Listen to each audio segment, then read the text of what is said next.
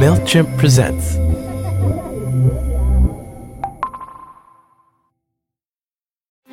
As a marketer, you're speaking to a vast audience.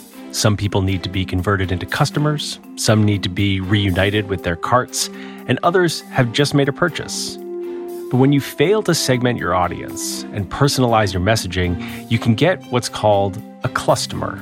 One big cluster of customers who may seem alike, but actually all have different behaviors. So how do you turn those customers back into customers? With Intuit MailChimp, you can use personalization tools that segment customers into groups, break them up into like-minded target audiences, and send them personalized marketing. Intuit MailChimp, the #1 email marketing and automations brand. Based on competitor brands' publicly available data on worldwide numbers of customers in 2021 and 2022. Availability of features and functionality vary by plan, which are subject to change.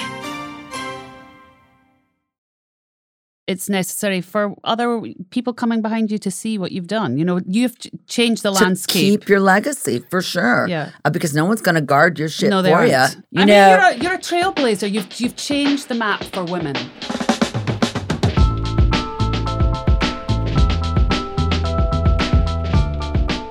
So when I first met Courtney Love back in December 1995, backstage at a club in Boston, she quite unexpectedly but accurately called me out as a misanthrope to my face and has held my rapt attention ever since. Polarising, controversial, wildly intelligent and unapologetic, Courtney set the barometer against which all punk rock gods and goddesses will forever be judged. There's an authenticity in her delivery that few are able to touch, a rawness and a power that is so far removed from the studied and produced voices you hear on the radio today. Love her or loathe her, there's no denying that Courtney is a rare creature, and it was an absolute thrill for me to be able to sit down and talk to her, not about her movie career or fashion or popular culture, but about what she does best, which is making music. The Jump is a podcast where I, Shirley Ann Manson, sit down with musicians and talk about the one song that changed everything.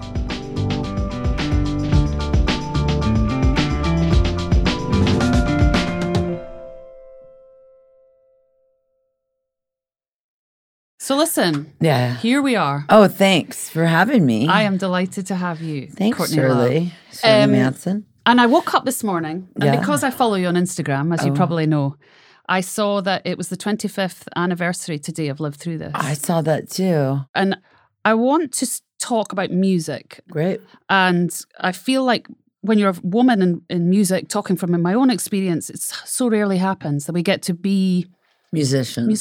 For sure. Like, what was your first musical memory of where music really ignited you inside? I think, it's pretty early. Like, we would drive down, my mother and my stepfather, we would drive from Oregon to Eugene, Oregon, which is a big deadhead town. And we would drive into San Francisco. And there was a station, what would now be called a classic rock station, like what was then called an FM station. And it seemed to always and perpetually, I've grown into them now, but I didn't like them then, play the Doors. And I thought it was real rape man, spooky music. Like, I didn't like Jim Morrison's dark charisma. Now I'm okay with it. I wasn't a fan of it then, but it would always be like Riders on the Storm and like spooky man music. Also, when I was growing up, Elton John was super like, I was going to marry him. And Good luck with that. Yeah, right? But I wanted to be that archetype. Especially like Tiny Dancer. And like, I saw his last ever show in LA. He's like incredible still. Incredible. And he's But now you my liked husband. pop songs by the sound of it. I really did. I loved ABBA's Waterloo. I think that's such a great song. I still think that's the best ABBA song possible. Winner of the Eurovision Song Contest. Waterloo, for sure. And then my stepfather would let me listen to Dr. Demento, which is like all the novelty songs, and it would be Sunday night, and it was such a treat to get to listen to, because they would play a little new wave and a little punk as the years got closer to 1980, 1979, 1976. And then also, I'm 54, so I got to hear some more new wave stuff. Like, what was the first record you ever bought? With your own money. A novelty song about Jaws. Like a shark novelty song, if I'm honest. Also, ELO, Evil Woman. Oh, yeah. And then I got into the Runaways and I heard Cherry Bomb and it changed my fucking life, man. That makes sense. Did. And so then how did you get to become a musician? I don't really understand because, I read all the stories and there's a lot of like mythology around it, but I'm just curious about actual little Courtney, how she... I wasn't cool first. I wasn't cool. Well, nobody's cool. But I get to the cool part of my mythology really fast. I like the nerdy stuff. Give me the nerdy stuff. Yeah. Well, I did the nerdy stuff for longer than I put on, which is kind of lame. Like I put on that Were you in the school choir and No, none of that. Or... No. Did you play any instruments growing up? No. I mean, sometime when I went to New Zealand, after my mother had moved there, someone got me a big fat guitar, but it had horrible action, big strings. I remember, I could probably play it now. Hands, yeah. Little hands, and learning like Hang Down Your Head, Tom Dooley, right? Can't play it. I remember that big fucking guitar with those huge nylon strings. But did you want to be able to play it? Yes, very much. So you had a desire to play I definitely had a big desire to play that damn song. And then when did you finally pick up a guitar to seriously learn it? At what age? Like years later. 9, 10, 11. And then I'm back in Portland at 11. And I'm trying to learn more of a better acoustic that my stepfather had. And then I go back to Eugene, Oregon at 12 again. And then I start getting in horrible trouble, like juvie and shit. And you're still playing all this time? No. The Runaways, like, they had an influence on my lifestyle, but not my life. Right. But you were always around musicians. You were always... No, I was around whores. Is it any different?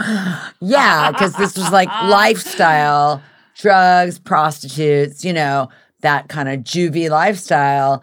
And then I kind of married my lifestyle to musicians. Okay. That for a few years I was just around prostitutes and was not one, thankfully, because I have enough trauma. But then I came down to LA. And you became a professional musician, which is more or less the same thing. Same as a hooker, for sure. So this is a show about the moments in your music career where you found something specific that felt authentic to you. Right. And you picked Boys on the Radio. I did. From Celebrity Skin. I did, yeah.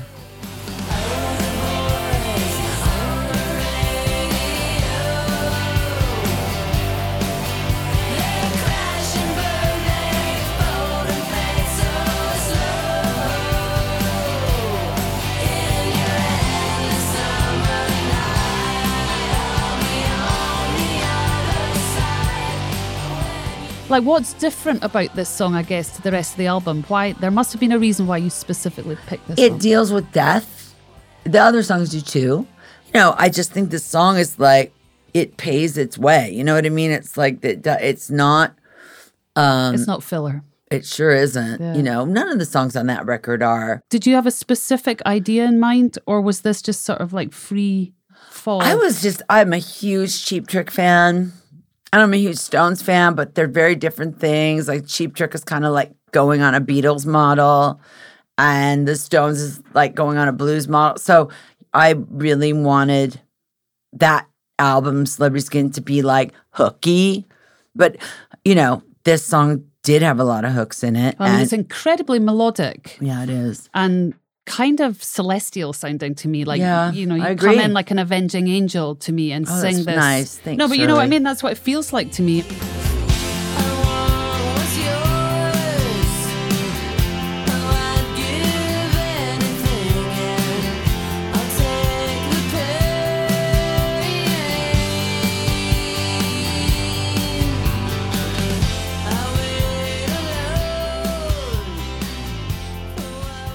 Being that this is the 25th anniversary of right, Through today. This, and then this was the next record we heard from you. Right. Did you gain more confidence as a musician on your own terms between these two records? I could play guitar much better. And sing better? Yeah. And I knew what effects I wanted more. Were you more confident because of the outrageous success you'd enjoyed? I mean, I can't imagine. And I liked my body better. I ate much more healthy. And your life changed so much. Right, in 4 years. In unfathomable ways. Yeah. I mean, you were absolutely one of the most famous women in the world at this time. Yes, a lot happens. For instance, I get real bougie. I star in a real big movie, The People versus Larry Flynt. And I started dating Edward Norton from The People versus Larry Flynt. And he's like really sweet to me and like from Yale and stuff. And it's a whole other world he comes from. I mean, so your record company, though, I'm assuming, try and pull you into the studio. No, I wanted to go. You wanted to go? No, there's no like... You make it in LA, right? Yeah, Conway. And it was really expensive. It was at the height of the 90s, though, literally. I mean, Yeah. where people were spending, and records were selling. Yeah. Can you remember where you wrote it? I know that I wrote a lot of it because, we were in a car going to some gala or something. And there had been a run of songs that were really about me on karaoke by men, and like not all of them were people I had dated. Like they weren't date songs, they were like nasty, some of them. And Edward was like, all those songs can't be about you. I'm like, they are. So I wrote this song in kind of return.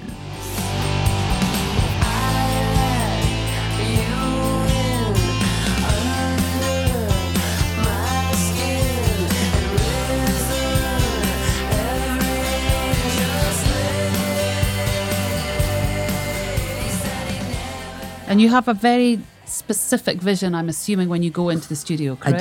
I do. Are your vocals always the last to go on? No. In this case of Celebrity Skin, I did a lot of vocals, but the weird part of that is we only used my guide vocals in the end anyway. And I knew the guide vocals were right.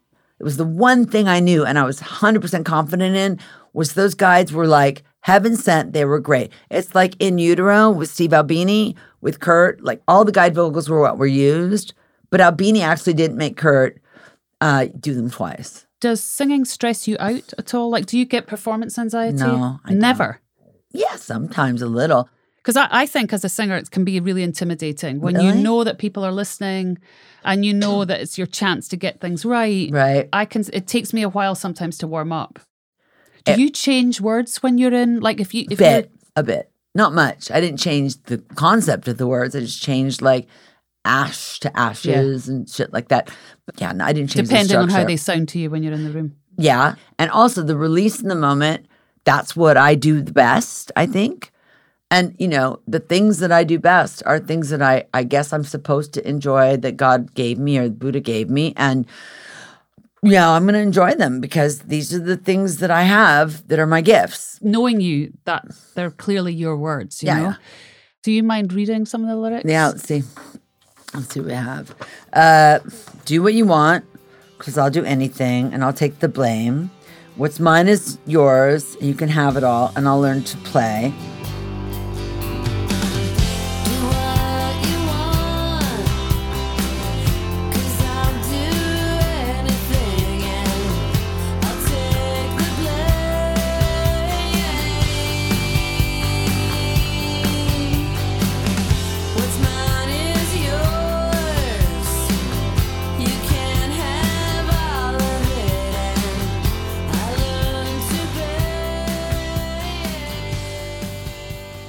Oh, the boys on the radio, they crash and burn. You know, this is obviously some Kurt stuff too. They fold and fade so slow. In your endless summer night, I'll be on the other side. When you're beautiful and dying, all the world that you've denied. When the water is too deep, you can close your eyes and really sleep tonight. Yeah, I think... And they're beautiful lyrics, no? They're pretty good, yeah. Do you still feel good about them now? Yeah, I think this is nice on the page. And what are you trying to do when you sing? Release my shit, I guess. Not my shit. Release my tension, release my hurt, release my pain. I mean, I guess that's the reason that I am good at them. And you enjoy it? I try to, because I can't understand why they're there otherwise. It's simple. You know, I'm a simple girl. I like potatoes. And why do you and like hamburger? Why, and the replacements. Why do you like to write? I mean, do you get a specific pleasure out of actually writing words? Yeah. But, why? In the last few years, I've wondered if I have anything to say anymore. And that's a really gnarly place to be. I'm 54. Do I have anything to say? And then I'm listening to Nina Simone and she had something to say. She sure did. And I start to feel like I have something to say for my community. When I listened to it last night, because I know that record inside out. Oh, yeah? But I hadn't listened to it in a while, and I was listening to it, and I'm getting the goosebumps now, actually, that's talking so about sweet. it. I'm not trying to be sweet. I'm not particularly sweet. Uh-huh. I'm being sincere. But it felt powerful and incredibly vulnerable at the same time. Oh, wow. Which is how you strike me anyway. Every time I see you, you feel all that to me. Oh, that's so nice. Which I think is what some people don't understand about you is this incredible... Fragility is the wrong word because you're not fragile. But there's a vulnerability about you, I think. In this fierce... I see you scrunching your wee nose up, but there's something in that song that I feel is very... how you seem to stride through life. Kind of going back to what you asked me about, which is how did it begin for me as a musician? That early formative beginning with the juvie and the hookers. And, it's like I really swim through a lot of mud to get to a guitar. I fight through a lot of really horrible shit. How do you think you've changed? I think I'm less tough. I think I'm more delicate. In a way now. I think that I'm letting people close to me see that. I'm less like, let's go beat him up, and more like I need to sleep as long as I possibly can. And what's the ambition with music? Just keep making it and they'll keep showing up. That's as much as we can do in this lifetime. Amen to that. Courtney Amen. Love. Shirley Thank you so Manson. much. I love you. I love you too, baby. Thank you. Thank you so much for doing that.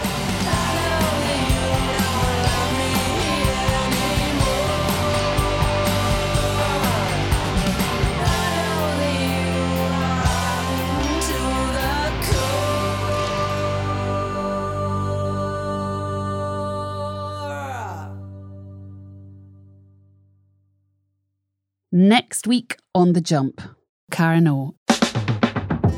People think oh yeah, it's ballsy to perform a punk rock song and be like, oh, No, it's not.